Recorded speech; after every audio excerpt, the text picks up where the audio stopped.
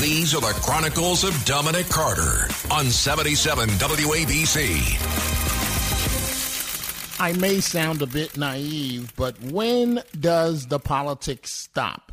Former President Donald Trump has lost his last-ditch attempt to delay the New York City fraud trial as the New York State Attorney General Letitia James plans to put him on the witness stand.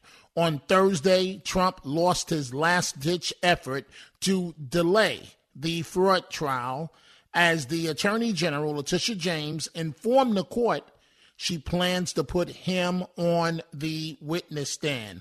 A mid-level state appeals court lifted a temporary order pausing the trial scheduled to start next week in the suit, which we all know by now, in one of these cases here, that accuses Trump, his children, and the Trump Organization of committing rampant fraud in New York's real estate market. So the Attorney General, Letitia James, plans to put Mr. Trump on the witness stand.